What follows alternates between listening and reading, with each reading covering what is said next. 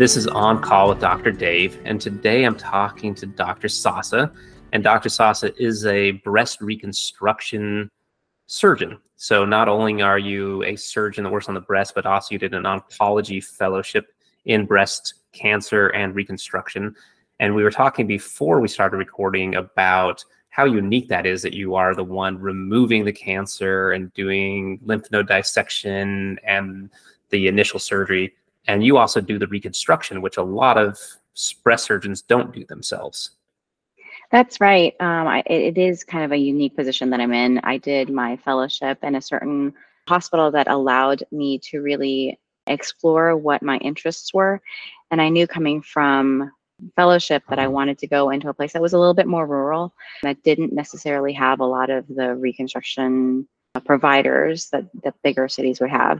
And so in addition to the oncology part of the fellowship, I really honed in on the reconstruction. So that does include a lot of the implant reconstruction, as well as reductions and mastopexies being breast lifts.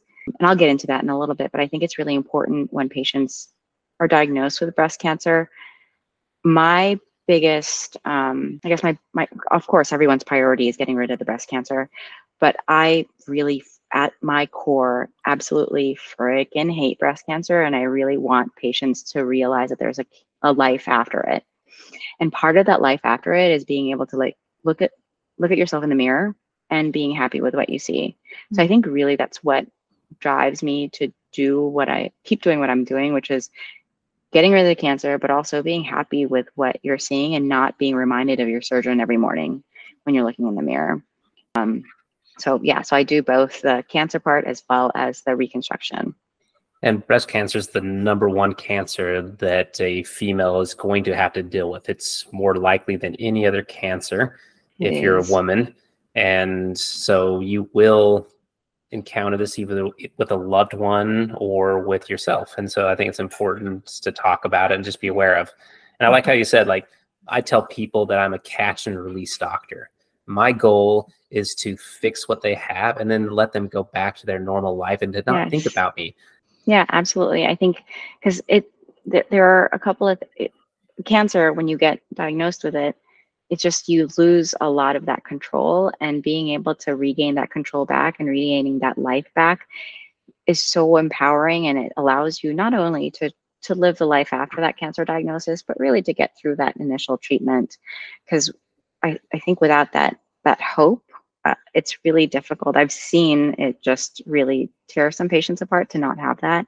So I love being able to guide them through that. And yes, I would love to never see them again, except for at the gym or in the mall or, mountain biking somewhere. But I think that's really what drives me to do what I do. Yeah, I think surgeons in general, we want to fix and move on. Yes. I don't want to give you a new blood pressure pill and see you back in 6 months and see if it's working or not working. Y'all are not a wait and see people. Yeah, increase the dose or add a second agent. I'm just like, I want to fix what you have wrong, and then you're fixed, and I'm happy, and you're happy. Yeah. So. Well, so one of the things, and I'm sorry to kind of digress over here, but with cancer, right? You take out the cancer and it's awesome. They come to the hospital that morning and they're like, "Hey, I'm so nervous. I don't want to do this surgery." And I walk into their room in pre-op and I'm like, "Dude, this is a great day." Right? Because we get rid of the cancer and you go home without it. You're coming to the hospital with it, you go home without it. That's awesome. You literally wake up and it's like a surgery. I mean, and of course we're surgeons, so we're a little biased, but I think it's a little bit like magic. It is. So I appreciate that. But I do a ton of reductions. I've got to tell you, Dave, the reductions are almost, not quite, but almost quite as as fulfilling as breast cancer cases, because literally in the PACU where they recover after surgery, patients are amazed at how much less back pain and shoulder pain they have, which Even is that early. Yes, like immediately when they wake up. Wow. It is so cool. Yeah. Well, we just talked to a nurse and we were talking about amputations. and this person had an I'm sorry, amputation. amputations. You went from breast reduction to We did. So I'm going it's a to little bit like a breast but amputation. no, I'm going to tie it together though. But she was talking like, and she expected this person. She'd never seen an amputation. She was expected this person to be very sad and very down because they'd lost a body part. Yeah. And that person was just ecstatic because she said, this leg has been doing nothing but dragging me down and giving me problems. And now it's free and I'm free and I'm able to just live my life. And so it was this turnaround. And so it just kind of made me think with the breast reduction, it's just like, it's limiting your mobility. It's giving you back pain. And it's now all of a sudden your life is back. You can dance without pain. You can go just live your day and go to sleep without your back hurting. Yes. Or shop off the rack. Yeah, you can shop off the rack. The bras are so much cheaper. Yes, bras are so much cheaper. You don't have to wear a bra if you don't want to, really, which is fine. No, but it's amazing. And I do have patients coming back like a year after surgery, and I have older ones come back and just cry in clinic. Just I like to see them a year out just to make sure that, you know, I like to see what I've done. Little pat on the back kind of thing. But a lot of them come back and they're just crying and they're like, I can't believe I didn't do this earlier. Which is really touching, but also, you know, that's encouraging. And then the other thing that they do, I do see a lot of patients who lose weight, but it's because they haven't been able to work out and now they can. And it's, and then you're right. It's a life, like you're free to do whatever you want. Well, and we always make snap judgments of people. So you maybe see somebody that's a little overweight and you may make a judgment in your mind, but maybe she's limited because of the breast size. I remember in medical school, we did a cadaver dissection and our cadaver was a little bit larger of a person. And that's nice of you to say. but there was a snap judgment in my brain, you know, like, who is this person? Why? And we did a dissection and we got down to the tibia, so the bone in the lower leg, and it had been shattered. And it was basically had been fixed, but poorly, or she would just have a bad surgeon or healed poorly. But this tibia looked horrible. And I thought, this poor lady, it must have hurt every day to walk on it. And my snap judgment was like, oh, she's a little overweight. And it's just like, of course she is. Like, I wouldn't be walking around with tibia broken like that. And it just instantly changed my perspective to learn something about somebody. And most of the stuff we learn about people is not going to be doing surgery on them. But I think the more we get to know people and patients, the more we just understand their story and we give people a little bit more grace. And we say, of course you haven't been able to do that until now. And now you can. And so I think that's great about what we do is we give people kind of new life, new opportunities. Yeah, I agree. I think that's one of the things that we do as surgeons, right? I think that's really what drew me to the field is you get to see that immediate gratification. And it is very selfish of me, I guess, to just be able to get that. But it does it makes residency, it makes every 60, 80, 100-hour work week just worth it, I think. I mean, not that I do any 100-hour work weeks anymore. Guys, no, I'm way too old for that now. I would not go back to those days. I'm through it. I'm glad I'm through it. But oh my gosh, if I had to do it again, I don't think so. How did we do that? No. I was much younger back then. Actually, like, how did he? Do you remember not seeing him ever? I was too busy trying to hold down the fort here, but I think that we were just we were younger, right? We could run on less sleep, and we just put our head down and went. But there is an amazing amount there's an amazing amount of things that you can accomplish when you know there's an end date. If you know that something's coming to an end, you will plow through until it's done. And I think that I know people who sign up for this, but I'm the same way. It's just like, we're just very good soldiers, man. We just put our head down and move. And I think that's how we did it. But the downside is we had end dates, and so we were willing to sacrifice as much as we did. And so some of that was just stuff that I probably didn't need to, because my attendings would hint that they needed me there for different things, or that if I took my vacation time, I was somehow less, less of a doctor, less dedicated. It's like, but we have work hour restrictions for a reason. We have time off for a reason, but it was but it was frowned upon to use it. And so even date nights or vacations with the family, I would cut short. So I was, seen as a good doctor, a good resident.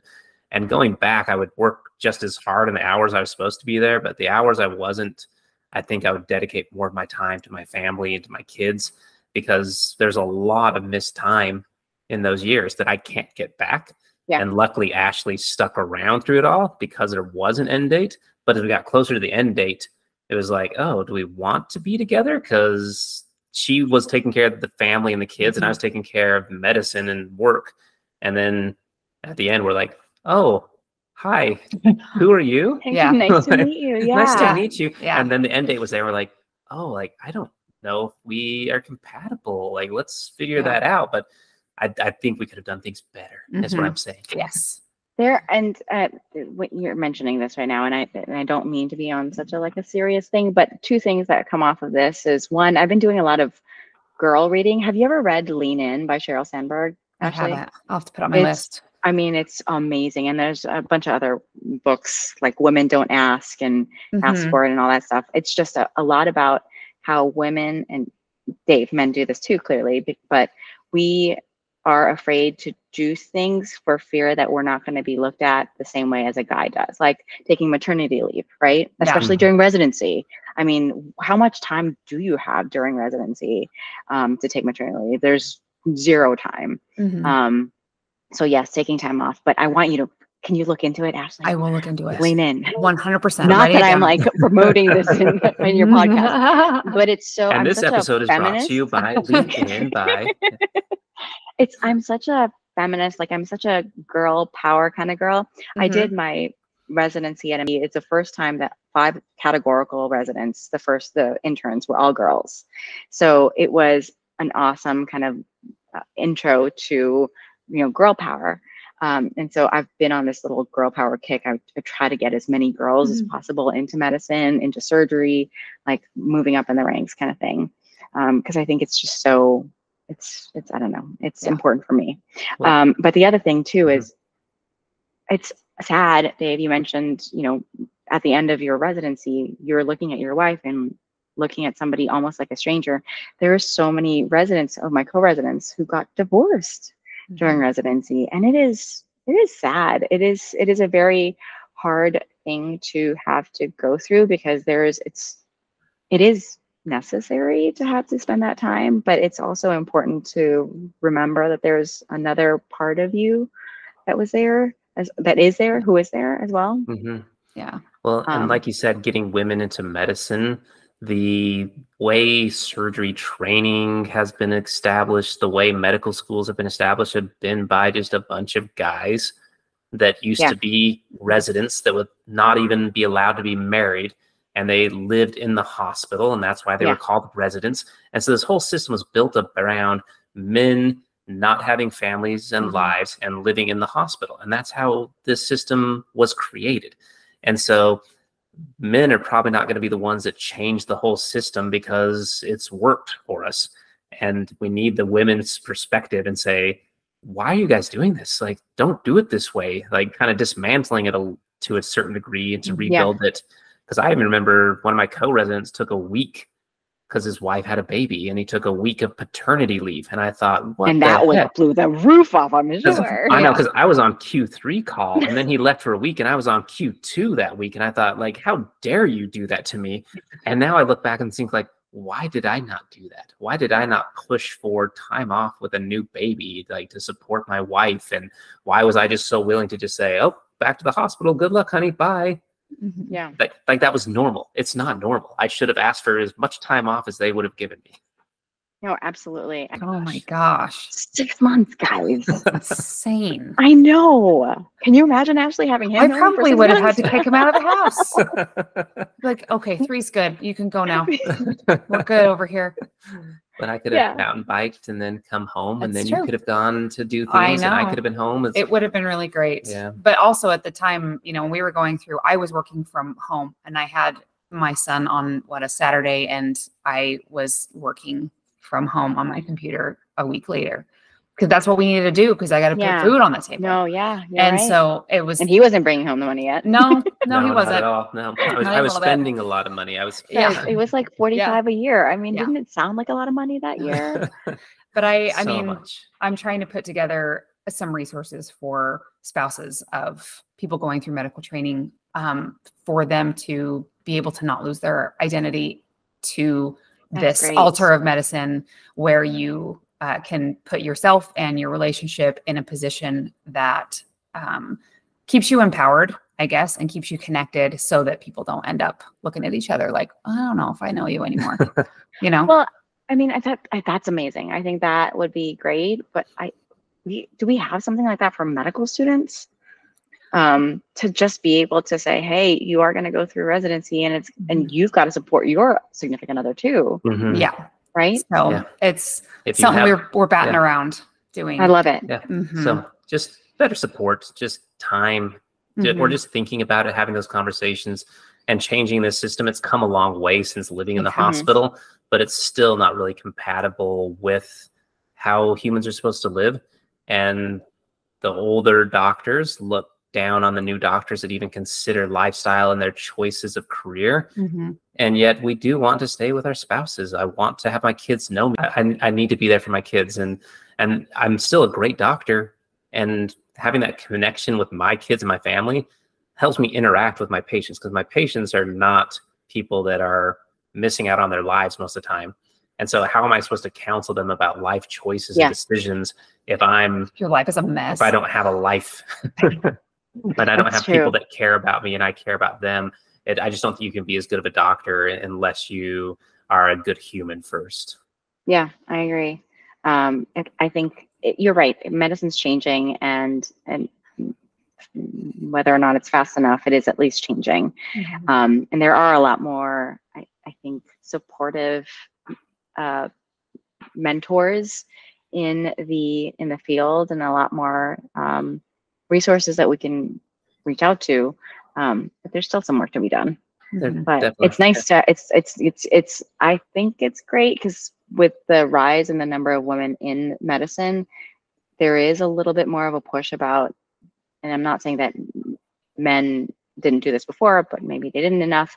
I think women were pushing a lot more of that work-life balance, just because of our necessary need to get out of the hospital when you do have a child or something like that.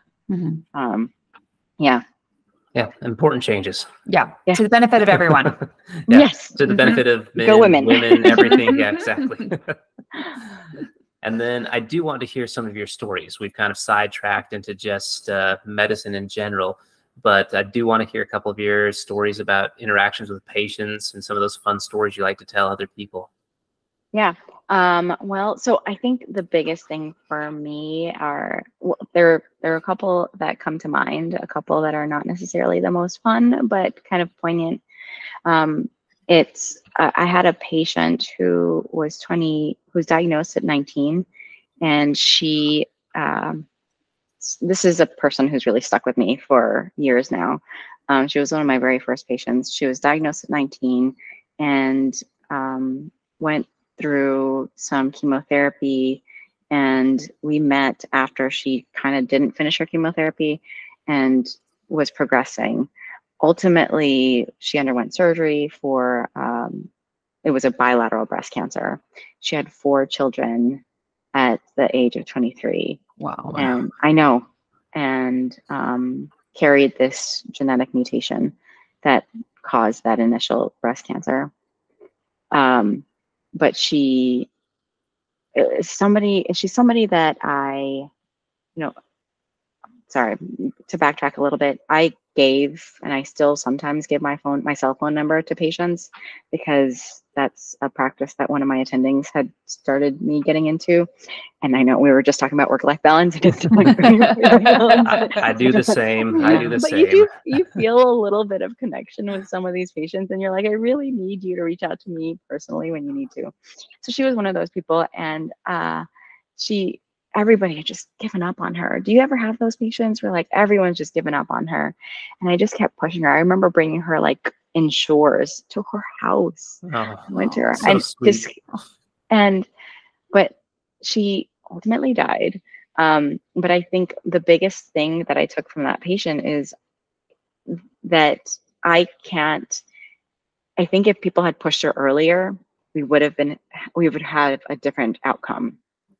And I'm sorry to start on this kind of story, but it's one of those things that it really stays with me, that when you have a patient that you just really feel for. And I think if we as a medical community might be able to just push a little bit more and not give up so easily, it might be a little bit different for some patients. Maybe not everyone, but I think everyone just saw her as somebody who was like, hey, we don't care because she doesn't care about herself.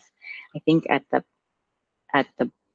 end of it all, she really did try, but she just needed that extra help to do something. Mm-hmm. So yeah, that's one of the things that also, when I think about what keeps me in this field, it's knowing that I care enough about patients that I know I can make a difference in a little girl's life, because she is a little girl. She's little, yeah. Girl. She's 19. Mm-hmm. She's a kid. Yeah. And that's one of the things that has made me want to be a better communicator, because if I can really communicate to the patients appropriately what's going on, and if they can understand, then they may commit to the treatment plan early, or like follow my advice, because a lot of times people don't follow my advice because they don't understand it. Sometimes when patients have a complication and I say, well, that was clearly written in the discharge instructions, and they say, well, I didn't really understand why you put it in there or why that was important, so I didn't do it. And the part of me wants to say, you don't need to understand, just follow my instructions and just do what I tell you to do. And I thought, well, people need to buy in, though. They want to know why. So you need to have them buy in. And if I don't communicate that well enough to them, they just don't buy in. And then it's just something they're told to do, and they may not understand how important this moment is, or the early intervention, or the early diagnosis. And so I need to be better at communicating, not just walking in, saying a bunch of big words and walking out, really watching the patient, asking questions. What did you understand? What did you not understand? And it's hard and it takes time. It really is very hard, isn't it? And don't you feel like you're just repeating yourself over and over again? But you've got to remember that these people are gone. This is the first time they've ever done surgery for many of them. Mm-hmm. And even though you're doing it every single day, multiple times a day, you've got to give each one the appropriate time and the appropriate attention, because otherwise, and just missed opportunities. I have been known to voice record the doctor. They know, right? Or the nurse for instructions. It is nice to ask permission, because if you get recorded without you knowing, that doesn't help the doctor-patient relationship. No, but I remember when my son was in the hospital and we left with a PICC line and needing to give intravenous medicine through this PICC line, I was very concerned. For I was your very son? overwhelmed. Mm-hmm. And I didn't know what I was doing. And so I filmed the nurse with her instructions so that I could watch it over and over again and I could listen to it. And it really, really helped me out. So no, that's good. Do you ever, as you're like saying all these instructions, I did it today. I had like a couple of patients that came in for their pre-operative discussion, and I'm babbling all this stuff off, and I'm like, I wonder if they're like listening to me at all. I mean, you do give them paperwork, but then like if I was on the other side of that, like would I remember any of that? Mm-hmm. Right? And you say it so often that it almost becomes a routine. I could literally say my discharge or my pre-op speech while I was typing. I could be watching Netflix and I could say all the same words. It wouldn't land the same way, I'm sure, obviously, to the patient, but I've said it so many times. Yeah. But like you said, are they paying attention? And so you're watching for those cues. But it's difficult because, like you said, I do it every day and they do it once. But it needs to be important every single time I do it. And it's hard to maintain that level of it matters that much every time. But it definitely can. It really does. I agree, because a patient will just call the next day and be like, hey, I asked X, Y, and Z. And you're like, I just went through that with you. So exactly. And you get frustrated, but then you realize, well, and that's when I kind of pull it back and I say, this is probably my fault, actually. This is my fault for having just done my rote, like my routine spiel. And I should have like done a lot more. And I think that's what medicine, as much as medicine is this repetitive, the more you do it, the better you are, and and everything is just each single interaction is still so important. Definitely. And is a potential for improvement. So yeah, every single time you can do it better. Every time a patient asks a question, I try to sit back and say, did they ask that question because just I didn't explain it well? Could I explain it better? Or was it just they missed that at that point? Because if somebody's asking a question, probably multiple other people just didn't understand it either and didn't ask the question. So if somebody's brave enough to ask me what that means, or a follow-up question, or they call and ask something we definitely talked about, for some reason I didn't do a good enough job, or they tuned out, but it's always better to be introspective and say, could I have done that better for you? Yeah. Well, we started with kind of a difficult one, a 19-year-old with metastatic cancer that passed away at 24. Sorry, guys. Sorry. No, she's just, Well, it's those things that stick with us. It's not the happy ones that sometimes is. Oh, okay, hold on. I do have a tiny little happy one. Just really quick. It's a girl who I did a breast reduction on, and she woke up literally as soon as the LMA was taken out of her mouth. She's like, guys, did I tell you my song? And we're like, what? She's like, did I tell you my song? My neck, my back, my titties just got whacked. I was like, you're the best thing ever. Thank you so much. I really appreciate that. And she's just coming straight out of anesthesia, and she had to tell you that literally LMA just came out. I mean, I woke up from anesthesia once and I couldn't even speak English for an hour, let alone tell you the song I'd written the day before. Yes. It's amazing. Yeah. So that's my 19-year-old, and this one was I think she was like 24 or something. Both very memorable. Most people are concerned they're going to do something memorable or inappropriate as they go to sleep or wake up, and most of the time it's very boring. I tell patients it's really rare that they say anything inappropriate or funny as they go to sleep, but every once in a while it's hilarious. I have one patient, and the patient before was super nervous that she was going to say something, and I'm like, most people don't worry about it, and she didn't. But the very next patient woke up. I'm doing kind of a conscious sedation type surgery. You can drift in and out of sleep. Halfway through the surgery, she wakes up just enough and says, yeah, my boobs are asymmetric, but my husband likes them, so it's okay. And then just is asleep again. 2 seconds later. And we just start laughing, and she's out cold. She's out cold again. She has no memory of this at all. Please tell me you told her that afterwards. You have to have told her that out. Come on. I don't remember if I did. I honestly don't. I might have just said, I don't know if she's going to want to know that, but I could have. I don't remember if I told. I mean, I'm surprised you weren't like, I've got somebody that can help you with that. I know a gal that can help you out. Well, I mean, I think if you had told her, that would allow her to share that story with her husband, so then maybe he would appreciate the asymmetry even more because she really liked it. Yeah, it's like I do like it. It's unique. You're right. Yeah. I do like it. Yeah. I do. As patients go off to sleep, though, I do ask them, so who really is your favorite child? And because, when you first meet patients in the office, you're like, hey, how many kids do you have? And one of my running things is, so which one's your favorite? And they're like, oh, I don't have a favorite. I can never have. Wait, how many kids do you guys have? 2.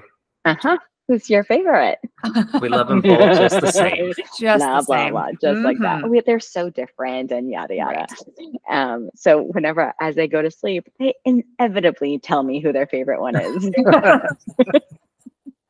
That's a great blackmail list if you were evil. Yes. Like, thank goodness you're good, but that'd be a great way to blackmail a lot of people. I love it. It's a good way for them to kind of relax, and not that they're ever going to remember what they said for the most part. But it's a good way for them to kind of relax as they're going off to sleep. Yeah. Most people don't remember what they say or do right before, right after waking up, but I still think it somehow affects people. I do think that if you go in, because I used to do surgery when I was in fellowship on a lot of people. There's a lot of gang violence in Baltimore, and we put people to sleep right after getting stabbed or shot. And they're like really nervous and scared right before going in, and when they come out, they are just still fighting. So even those moments where they're not going to remember, I still talk them through it because I just want them like to, no matter what, I think they have a vibe of how things went, or at least, you know, kind of like who you were. So like, even if they're like basically asleep, I'm still like, hey, I'm going to like inject the local, might feel a little poke. They're not even breathing. They're not moving. There's no way they're going to ever remember that. But I think the body's still going to react. And so I still will talk them kindly through it. Same thing in the ICU. People are anesthetized, you know, and then intubated, have the tube down there. They're, you know, what most people call medically induced coma. That's what the lay people love to say. It's like, yeah, they're intubated on medications, but a medically induced coma. I still go in and say, I'm your doctor. This is what I'm going to do. I'm going to open your eyes. I'm going to push here. Sorry if that hurts. And it may or may not matter, but on the off chance it does, it's so easy to take that extra step and still keep your voice calm and pleasant and introduce yourself. And so I still like to do that, even when people are sleeping, and still treat them like they're fully awake. And you never know. Yeah, no, as they go to sleep, you pick up these habits from your attendings as you're training at an attending who would always just go to the patient, always there as the patient's going to sleep, and just kind of rubbing her hand. And patients sometimes remember that. And it just does kind of relax you a little bit and just makes you feel like, hey, your cancer doctor is here and is with you the entire time. Yeah. And so I find myself doing that as well. I think not because they're going to remember it. I think it makes me feel better. I don't know. Well, but like I said, I don't know if they remember it, like as far as they could describe it, but they might know how they felt. Yes, I had this big, strong guy, and he was getting surgery, and just had all the things to be confident in of the world. And we were doing surgery. We were trying to keep him a little bit awake, but he was having difficulty with that. So we decided to put him all the way to sleep. And so in the 3 to 5 minutes when we're getting things ready to go all the way to sleep, he's awake a little bit, but he's heavily medicated. And he just says, "Doctor, can I hold your hand?" And he reaches up and holds my hand. Aww. And then he grabs my hand and he starts rubbing the top of my hand. And he's like, "Thank you so much for holding my hand." Then he starts saying, like, it's been a tough month and his girlfriend just broke up with him. And, you know, he's kind of nervous for this surgery, and it's so nice that I'm there. And thank you again for holding my hand. And then he went all the way to sleep. And I guarantee he doesn't remember that at all. Yeah. But he needed that in that moment. Yeah. And just the medication sometimes unroof who we really are. Yes, no, I agree. And like who your favorite kid is. Yeah. And I got to see this sweet side of this big muscle-bound guy that's, you know, twice as strong as me, but still needed me to hold his hand. Yeah. No, that's awesome. It's a great time. It's a little scary for the patient. Well, definitely scary for the patients. Yeah, I remember, you know, going to sleep myself for a surgery, and I was like, the only thing I could remember was, I hope I don't pee myself. That's the only thing I remember. But don't do a Foley. I don't want to pee myself, but please don't do Foley. No, not at all. No. But yeah, so I think, you know, medicine has changed a lot. I think maybe there weren't a lot of people who were doing that, like thinking about how patients went to sleep, but and being like you and I are now, which we understand that even though they're not going to remember everything specifically, they might remember certain ways that they feel. And I think that's probably a lot different than what it used to be. The way that we train now is a lot different than what we used to be. I think the way we think about patient care, and what we focus on, not just the medicine part, is also different than what it used to be. And I think, well, sorry, this is kind of a patient story, but not really. One of my patients, and one of the things that I've come to really start talking to my patients about is sex. And we don't talk about it at all. We don't talk about it. No. And I'm in a breast cancer field, right? This is breast cancer, and you don't necessarily think breast cancer, sex, but there are a lot of things with cancer treatments that can affect your sexuality. And you know, I'm not going to say how old I am, but I'm getting to a point where I'm going to think about menopause at some point. I'm going to think about all the things that change as I get older. And I do start talking. I had a patient talk to me and say, "Hey, it hurts when I have sexual intercourse." And again, another thing that has been changing with medicine now more so than before is that we're talking to the patient not just about their breast cancer disease, but all the things that come across and affect them as a woman or a man, and what we can do about it. So going back to the patient stories, I think it's a couple of patients that have been really making me think differently now about how I do my own practice of medicine, partially because I'm going to go through it soon, and not breast cancer, but changes, right? Menopausal changes. Yeah, sorry, that was another quick digression, but before I forgot to mention that, I wanted to say it's so, I think, and it's so important for us to think about things other than the medicine itself. Again, things like going off to sleep. It's not just about the surgery, it's about everything around it. Not just about the cancer, it's everything around it. And that's what I'm trying to do. We mentioned building a women's hospital earlier, that I'm really interested in building a women's hospital in the city. That's one of the things that I want to do. I want to talk about sex. I want to talk about sexual health. I want to talk about menopausal health. I want to talk about the breast cancer and treatments for breast cancer, as well as the treatments that are for the side effects of the treatment for breast cancer. So that's one of them. Well, and that all relates to what we were talking about earlier about getting the patients to buy into what they're doing and why they're doing and the motivation. And if you are missing so many parts of what makes them a person, and they're never going to follow the treatment plan the way you intend it to be.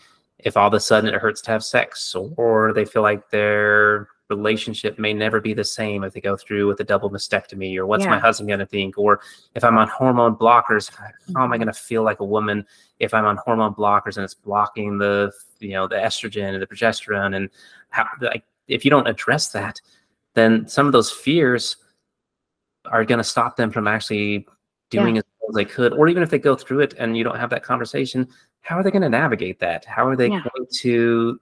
And so if it's awkward for the doctor to bring it up, just imagine how awkward it is for the patient to bring up. So we need to be comfortable talking about anything and everything that affects that patient. Yeah, as a patient, it's always more information. I mean, if I can be prepared and not be surprised about the outcome of one treatment,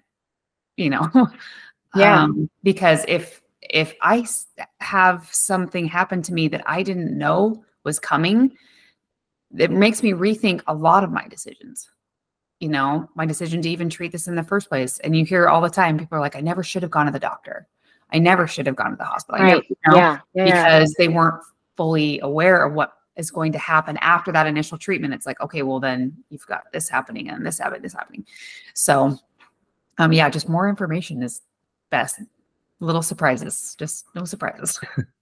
No, that's true. I mean, again, I wish we had like 5 million minutes to spend with each patient, but to be able to pick out what might be the most pertinent for that particular patient. Like, I do treat a lot of young women with breast cancer, and when they go through chemotherapy, vagina gets dry, they lose their sex drive, they lose their hair. And you're right, Dave, like a lot of these people are like, cut them off. And I'm like, yo, wait. You do lose sensation to your nipples when you do a nipple sparing mastectomy. Like, let's think a little bit about this. And I always tell them, don't get me wrong, I am a surgeon and I love to operate, right? Like that's what makes my life go around. But at the same time, like, you really want to do it only when it's necessary. So I think speaking to each individual is so important, and taking the time with each person is so important. I agree. Like, the patients deserve it. We're kind of stuck in a system that doesn't really allow for time. And yet I think that's one of the biggest things we're fighting for with these patients is time to be able to do a good job, time to spend with them so they feel heard, they have their questions answered. And the system wants you to go quicker, see more, do more, get paid less. And you're like, no, we need to slow down and do less but to be able to do more. So that's why you give them your cell phone. Yeah. I'm kidding. No, honestly, like, all my surgery patients get my cell phone, like every single one. Yeah. And it's just are you still doing that every single time? Most of them really don't only reach out when they need it. Like, so many people are so respectful of that. honestly, I get more calls because they just accidentally call me instead of the office, and they say, "Oh, I'm so sorry." And I'm like, "Yeah, like that's my cell phone. The number above that's office." But I don't want them in the middle of the night to just be scared or in pain and not sure what's happening, and then to call or do nothing or go to the ER and have a doctor that's never seen them, doesn't know what's going on, when usually they can call me and say, that is normal, or that sounds a little bit scary, meet me in the morning, or it's just like, that's a lot, let's meet in the office right now. So I'd rather have that option than for them to ever go to the ER and then some doctor on call to start managing things that they don't know what they're involved with. I'm like, I can fix this and I can help you usually with just a phone call or a picture. So I'd much rather do that than hear the next day that they had something bad go wrong, or have a doctor call me and say, I have a patient here of yours. Oh no. Like, I know. I agree. I do agree. It might not be like my boyfriend doesn't, he does push back a little bit on the lack of, I mean, 7 years out, I'm still trying to work on this work-life balance thing. But I think it is for my own sanity, right? Like, it's my own sanity that I don't want to be paged by the ER about something else when it literally could have been a quick yes or no question. That gives me more anxiety than just getting a phone call. It's just, I know that they can get access to me. They're going to be well cared for. That's for better for my well-being. That's self-care to me, just to know that that's taken care of. And to not worry about those patients. I'm like, they have access to me and I don't have to worry anymore. I can sleep fine. And if they need me, they call me. That's great. Yeah, it's self-care. That's what I will tell him. It is self-care, Eric. It is fine. I am fine. Yeah. When you're built like us, it's just, we worry so much. Like, I worry. Actually, stop shaking your head. It's fine. Just like, no, it's my experience with the people that I know who work in medicine is that they will worry. They will worry. And it's worse too. And I know that it's worse for the patient. I know it's worse for the patient for them to go to the ER to have a stranger make something when it really usually is just a quick little phone call. I mean, y'all are just an interesting breed of people. Thank you. That's a nice way of her putting it. Yeah. Well, I tell people, I'm like, this is why people are attracted to people who become doctors. It's not necessarily because of the money or the lifestyle or whatever. It's because it's attractive to be with people who want to heal and want to help and care as much as you all care. Interesting. That's interesting. So dating a doctor, I don't think about why people would date a doctor, but I guess I'm dating him for a reason. He's probably just really good looking. He fixes my bike. It's fine. That's why we're together. It's been 12 years. It'll be fine. Yeah. You can just buy a new bike. That's okay. That's true. No, but it really is like, it's something I have to do, because I start getting worried about patients when we have to redo surgery schedules and then they have to show up late, or something happens and I have emergency surgery and I have to push back the scheduled surgeries. And then those people that have family members that took time off of work, and then the travel, and what if they have kids that need to get picked up from school? And I'm getting nervous about all of that. And it's just, I'm like, look, Dave, you can only do so much. Just calm down. Like, you're doing the best you can. But I get nervous for everybody. I'm just like, I want everybody to just have a good experience, show up on time, be seen on time, have their questions answered, leave on time with all the information they need, and then their life just works well. And I just like